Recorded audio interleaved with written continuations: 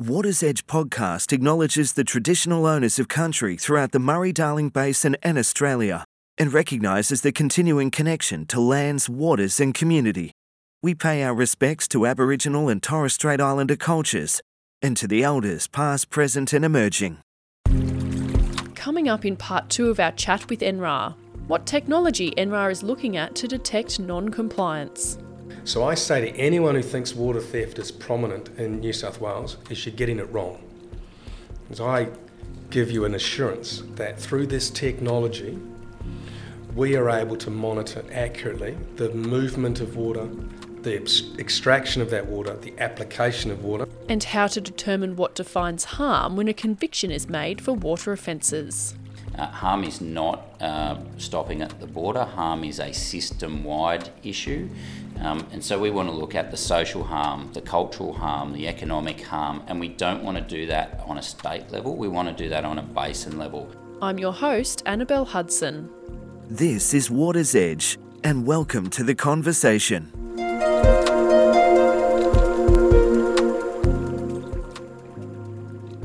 Our field officer network is really well connected to communities on the ground, and we obviously follow closely in the media whenever NRAR has prosecuted a water user. But a question or concern that is quite frequently raised in the community is whether penalties are proportionate to the offence. What's your view on that, Grant? When you break down compliance and enforcement, the model itself is quite simple. Firstly, the ability to detect non-compliance is really, really important. Now for NRAR, we do that in combination of boots on the ground. So we've been very deliberate in re-establishing a visible compliance presence in New South Wales. And that's by virtue of more compliance officers, more investigators, more monitoring staff out engaging with water users. One, it's important to re-establish that relationship. And with that relationship also comes the understanding that NRAR is out there and have the means in detecting non-compliance.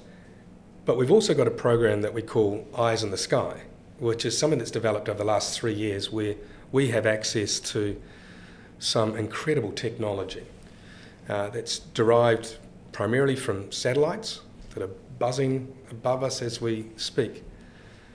Now that the imagery that those satellites have captured have been available publicly for many, many years, what we've been able to do though is convert that imagery into actionable intelligence. So in those satellites, you can see water being stored up in the catchments. You can see water moving down a watercourse, down a big river. You can detect water being taken from a watercourse and being stored in large dams. Do you have to be actively looking at this satellite imagery, or can you automatically get a notification? That's the wizardry, is being able to, and using some pretty complex mathematics, with a bit of machine learning and artificial intelligence, we've got the means of automating what I'm describing. Because it's not just then the storage of that water, is what then happens to it. It's taken out of the storage, it's applied on ground, and miraculously you see a crop germinate, grow, and then harvested. Putting all that in the mix, we can determine the volume of water used to grow that crop against the entitlement that a user has. So I say to anyone who thinks water theft is prominent in New South Wales is you're getting it wrong. As I give you an assurance that through this technology, we are able to monitor accurately the movement of water, the extraction of that water, the application of water, and tie it back into the accounting system, the water licensing system, to determine if the take is compliant or if it's non-compliant. And we can do that through automated means. And maybe making it even simpler. If you are motivated to take water illegally, more than you're entitled to, you're going to have to take large volumes for it to be commercially viable. It's not a couple of buckets that you can put under the bed. You've got to store it. And those storages are exposed to satellites. And changes in those storage volumes are detectable by the mathematics, the computers that we have. We can show change in volume. So it's not in anybody's interest to take water more than you're entitled to, because we can detect it. Now, you asked before, what are the consequences of that unlawful actions? So the NRAR has many powers, enforcement tools that we can take, criminal tools, civil tools. And in the criminal space, that is taking a prosecution to the local court or the New South Wales Land and Environment Court. Now, we take prosecutions where we have a case that has reasonable prospects of conviction, and we put that case to the judge, and we have great barristers and legal teams who will argue our case. And out of the 37 prosecutions that we've commenced to date, we win most of them. Now, in securing a conviction, the judge or the magistrate then has to evaluate the sanction that's applicable, and they'll use sentencing guidelines, they'll use the arguments of harm, they'll look at the evidence, the factual evidence before them, and they're going to make a decision. The sentencing decisions they make for the Water Management Act are quite large. You know, there are large financial penalties that can be imposed by the justice when they've determined that there's been a unlawful breach of the law. Now, I'm talking $1 million in some circumstances, $5 million in other circumstances. These are maximum penalties. There are also daily penalties that can be applied for ongoing offences. In practice, though, it is very unusual in natural resources law for maximum penalties to be applied. Discounts are warranted based on a guilty plea. Discounts occur through an understanding of the type of harm and whether it was how it might have been mitigated and so forth. It is to the judiciary who determines the penalties that are applicable, and we respect the decision of the court. There are examples where we look back and think that those penalties were lighter than what they should have been. But again, it's important that we acknowledge and respect the decision of the judge or the magistrate. Just jumping back to some of Grant's comments on remote sensing technology, because we did some work last year engaging an independent auditor, Des Pearson, to have a look at the compliance systems in New South Wales and particularly in NRAR.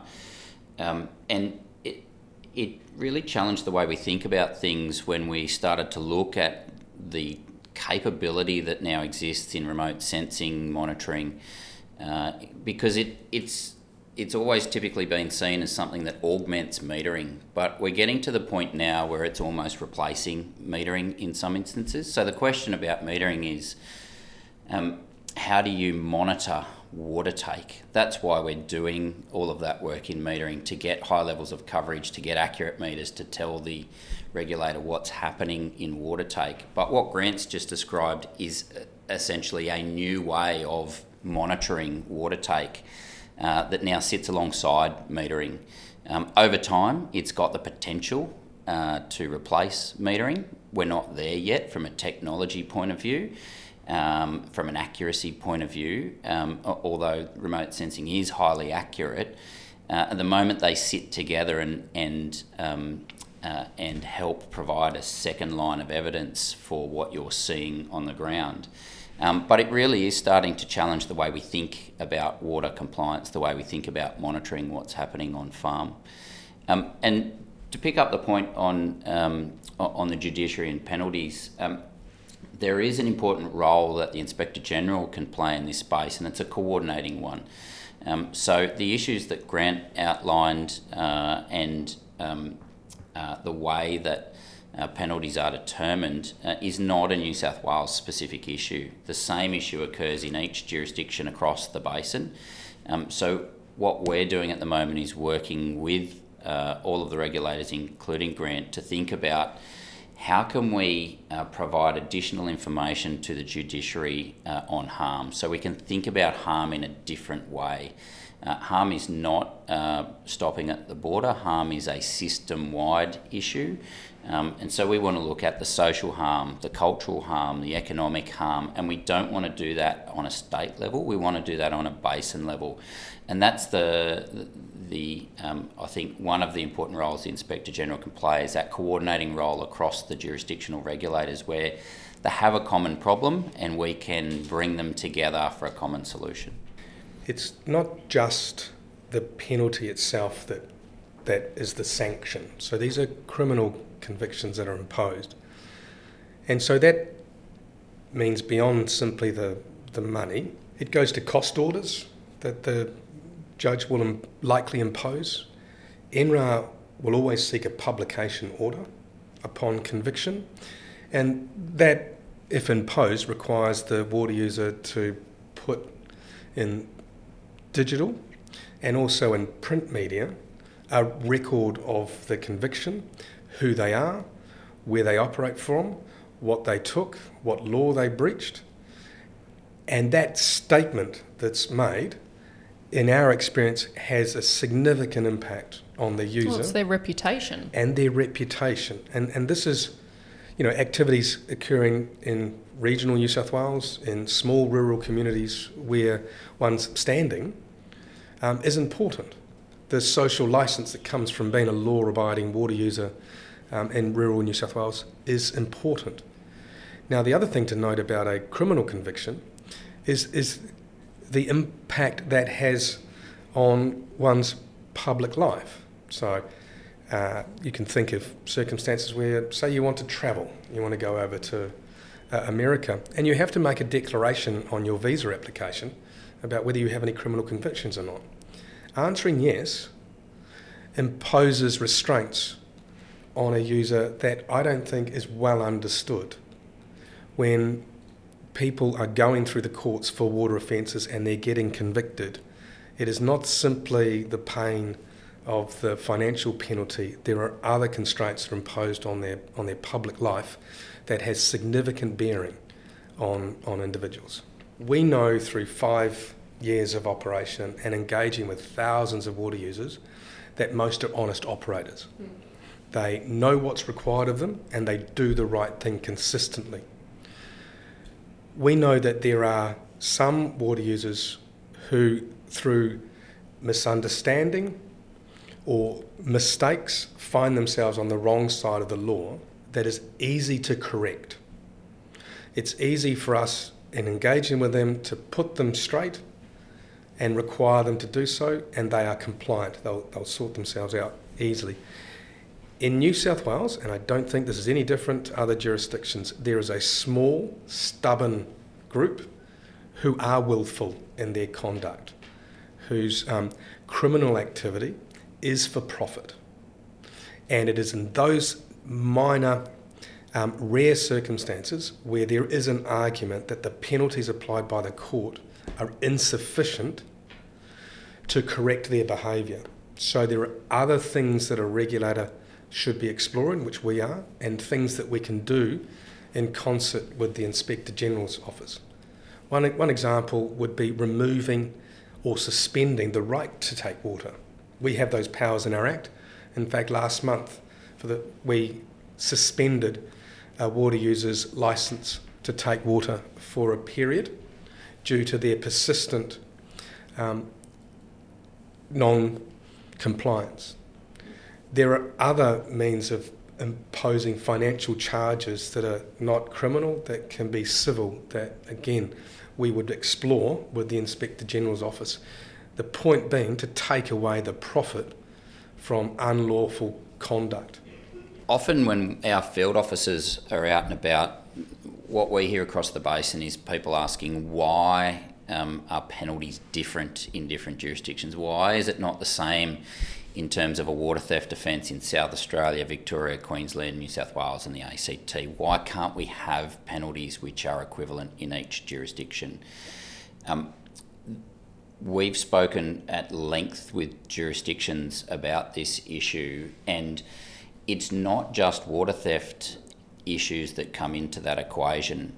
States have a justice system that is much, much broader than just water regulation, and consistency within the state across different offences and how those penalties relate to each other is the key priority and consideration of state justice departments as they manage all of the different areas of life that they regulate. It's not just water. So we often get the why can't you harmonise it, why can't it be the same? As soon as you make it the same in water across the basin, you make it inconsistent within each jurisdiction across other issues broader than water. And so we're interested in the outcomes, and as Grant said before, how do we help provide information to the judiciary that helps judges understand all of the issues around harm. So the Inspector General, on the back of a review of all state compliance systems, committed to doing some work with the states to develop a guideline around harm so that we can get all the jurisdiction regulators to work together on a common guideline that helps inform how we have that conversation with the judiciary, how that information goes and is presented in front of the courts, and we can have a broader conversation about harm. And we think in that way you can start to help inform the judiciary as it thinks about penalties and where in the range of existing penalties it chooses to make its decision. The Inspector General was at Senate estimates recently, saying that under current legislation, only a moron would be caught when it comes to trade price reporting rules. I'll get each of your takes on that and how water regulation is structured in the basin states. Thanks, Annabelle. The comments that the Inspector General made were very specifically about the Basin Plan water trading rules and even more specifically about the water trade price reporting rules which we regulate as the Inspector General. And you heard Grant talking before about penalties, about multiples of water take. What we want to make sure is that when people report a price of a trade, that it's supporting market transparency, but it's also supporting the broader consideration about regulation across the basin. So there's lots of things feeding into that area, but what we're really interested in is a higher level of accountability. The ACCC called out these issues in their Water Markets Inquiries report 2 years ago. We know government's committed to addressing some of these issues through the roadmap and responding to those recommendations. And what you're seeing there from the Inspector General is an articulation of what we're seeing on the ground with current rules and the need for some tighter and enhanced rules, particularly around price reporting, but generally market transparency as a broader issue. I think what Troy was getting at with that comment is to highlight a really important issue that I think is pervasive across the basin states, and that's the sheer complexity of the water management laws that water users must comply with. And we hear from commentators, legally trained commentators who give advice about the complexity of the laws and what should be done to simplify it. And those comments align with what experience we hear of water users on farm. It's too complex to understand, it's too complex to apply, it's therefore too complex to comply with. Then from our angle, it's difficult to monitor, it's difficult to enforce, it's very challenging to prosecute. At its most simplest terms, water management laws should be about the volume of take, the timing of that take, and the location of the take. Those are the three key elements that really matter. Now, my mum, she's in her 70s, and like many, is an adept user of the iPhone. It's a beautiful piece of engineering. It is so simple in its user experience that my mum can navigate through the apps, and it does a whole lot of things that she enjoys. But it is a really complex piece of engineering. Just open up an iPhone and see what's inside. It's incredible. But it's not complicated to use. Water management should not be as complicated as it is, and a modern digitally enabled environment for water management should be able to communicate directly with water users in a way that conveys the volume of water they can take, when they can take it, and through what means they can take it from. Strip out the complexity, just layer something far more simpler. That does two things. One is it respects the genuine intentions of most water users who want to do the right thing, but on occasion find themselves in difficulty. And two, from our perspective, it makes the law much more easier to enforce, much more effective in delivering the outcomes that the Water Management Act in New South Wales seeks to achieve. Our experience over 5 years is very clear. There must be change in water legislation and water regulation to enable water users to successfully access their entitlements without presenting themselves at risk of legal jeopardy. The Inspector General really looks through three lenses on this issue. We're looking for enforceable rules. We're looking for transparency so people can see and understand what's going on. And we're looking for accountability. So when people do breach the law, that there's a consequence for that breach.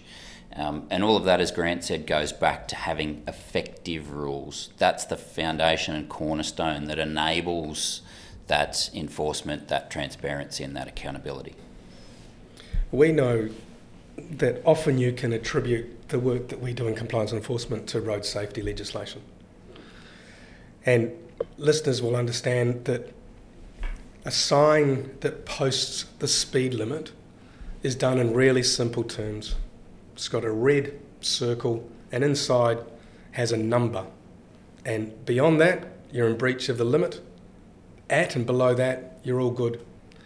The equivalent in water legislation would be a sign that describes a particular speed limit based on the model of car you drive, the colour of that car, its type of upholstery, whether or not it comes equipped with a turbo, the engine size and beyond.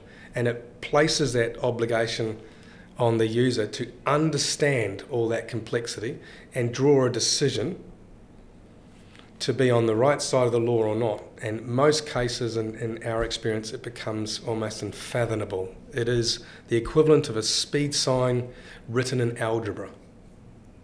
It's a really good analogy and a really clear way of explaining to people how complex it is. It's not just a black and white issue. It's definitely grey and multicoloured and everything in between. Thank you, Daniel and Grant, for your time today. It's been an interesting chat, as always. And for our Water's Edge listeners, you can find more information about the Inspector General on our website, and we'll also post a link to NRAR's website for more information about NRAR. Thank you both for your time. Thank you, Annabelle. Thank you, Annabelle. Water's Edge is produced by the Inspector General of Water Compliance, Australian Government, Canberra. For more information, visit www.igwc.gov.au.